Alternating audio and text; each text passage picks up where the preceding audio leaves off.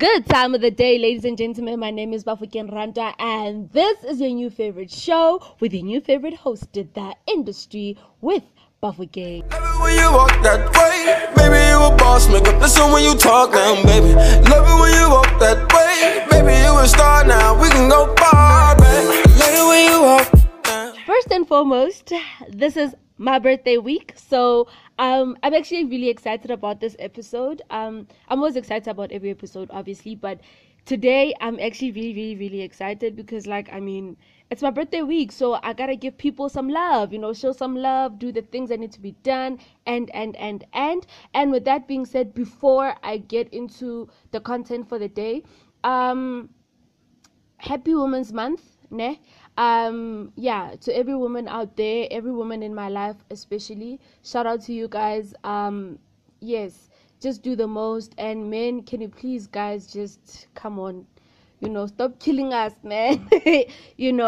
Anyway, so the name of the show today, as you can see by the title, it's called for 2019 lessons, right? So basically, I'm going to share 19 lessons that I have learned in my life. Some of the lessons that I've learned in my life, because I've been alive for 19 years, going on to 20, and obviously I had to learn something from all those years, right? So without further ado, let's dive right into it. Number 1, you are free to do whatever you want. I told myself that I wanted to be a presenter. I told myself that I wanted to study something that has to do with numbers, and I'm doing just that. I wanted to do a podcast. I'm doing just that. I know people who want to do certain things in their lives, and they're working towards that. So whatever that you want to do in your life, you can do it. Whatever you want to do, you can do it. Even if someone tells you you can't do that, no, they just don't want you to do it. You can do whatever that you want in your life, regardless of how difficult it is.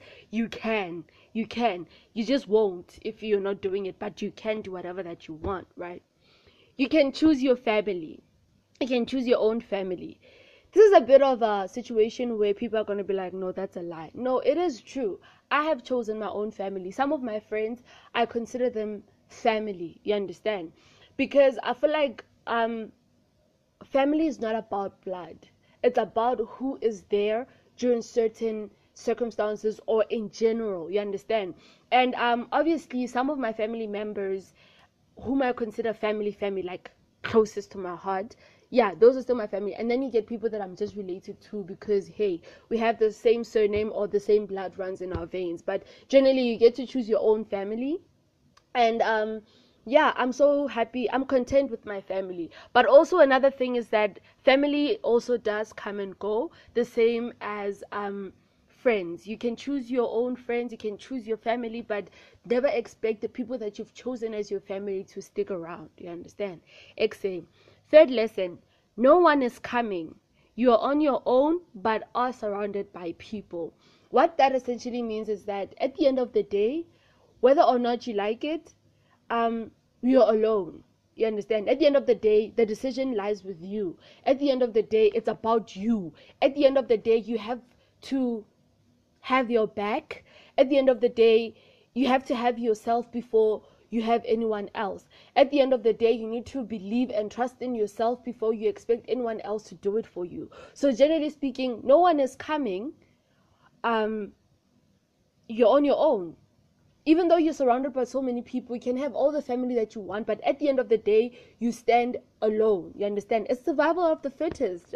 The number one rule of life is what? Survival. So, if you're in a fire with another person, whose skin are you going to save first? You understand? I feel like generally we'll be like, no, I'll save the person's thing.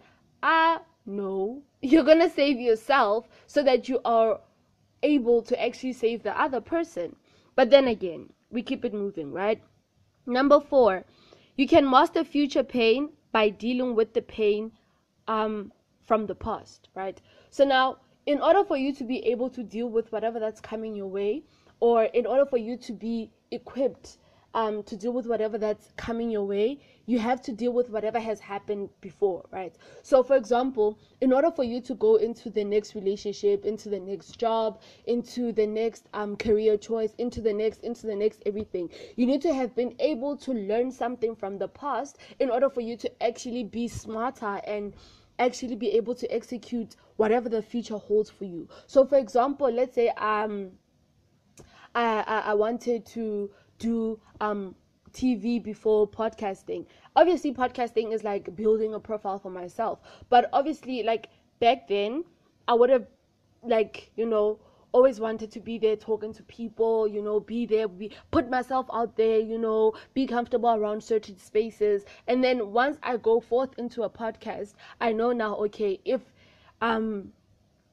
I want to do this, I would have been able to accommodate certain audiences. I would have been able to be comfortable in a space that like I put myself in, you understand? So generally you need to, in order for you to master future pain or deal with it better, you need to have dealt with the past, because the more you don't deal with the past, the more the future will just be there on your face on some, yo girl, you didn't deal with the past, now you have future pain, now you're dealing with the past, the present, and the future. Like, no, don't do that.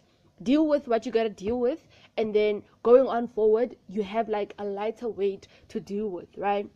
Sure.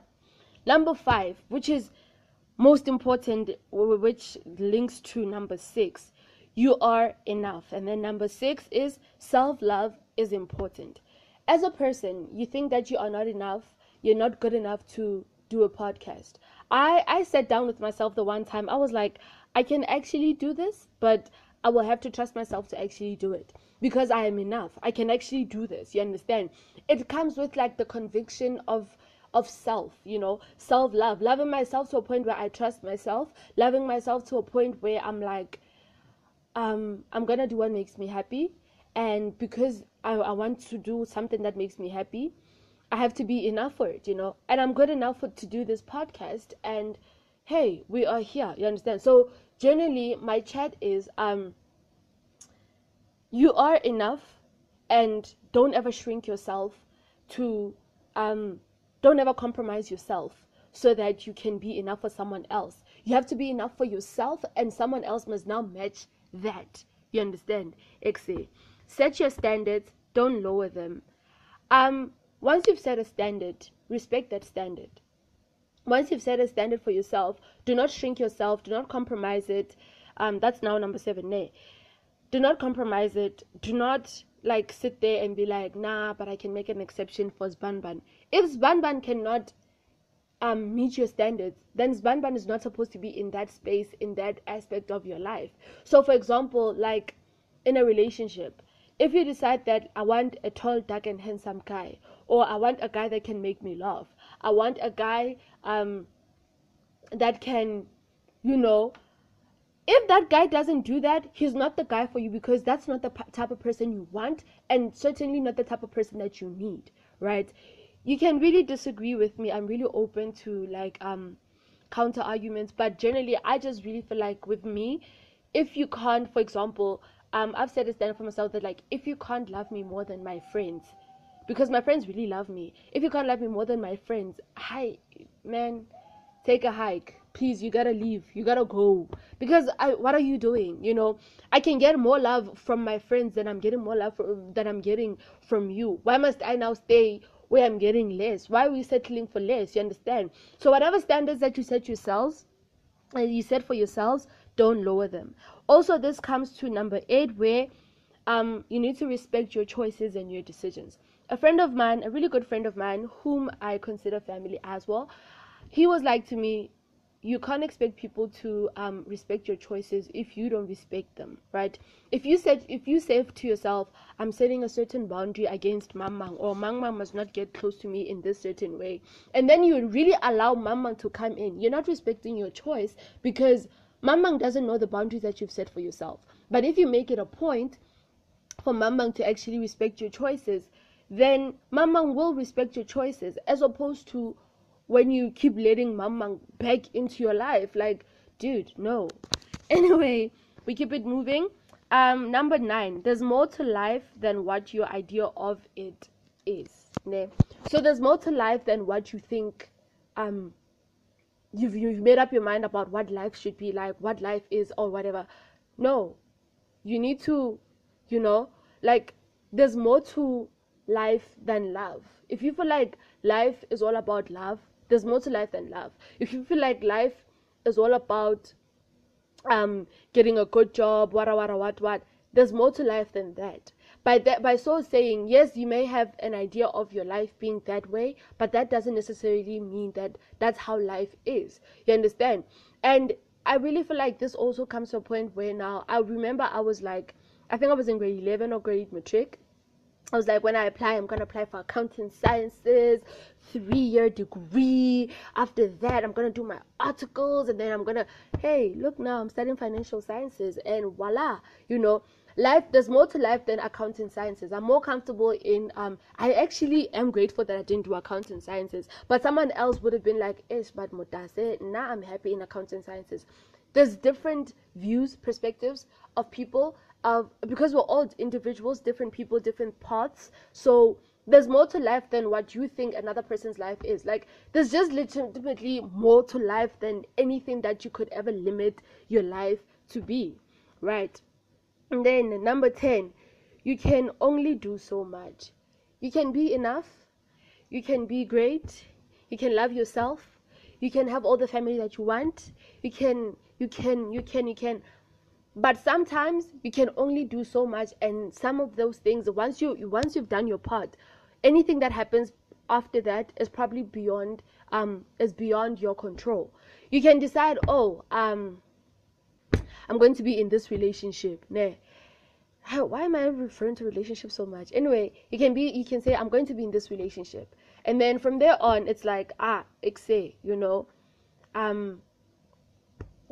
this relationship, I'm going to love this person. I'm going to, yes. You can do all of that.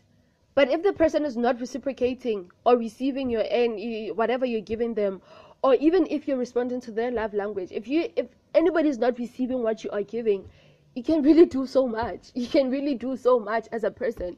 And if it's not good enough, you are enough. But maybe that is not, good enough.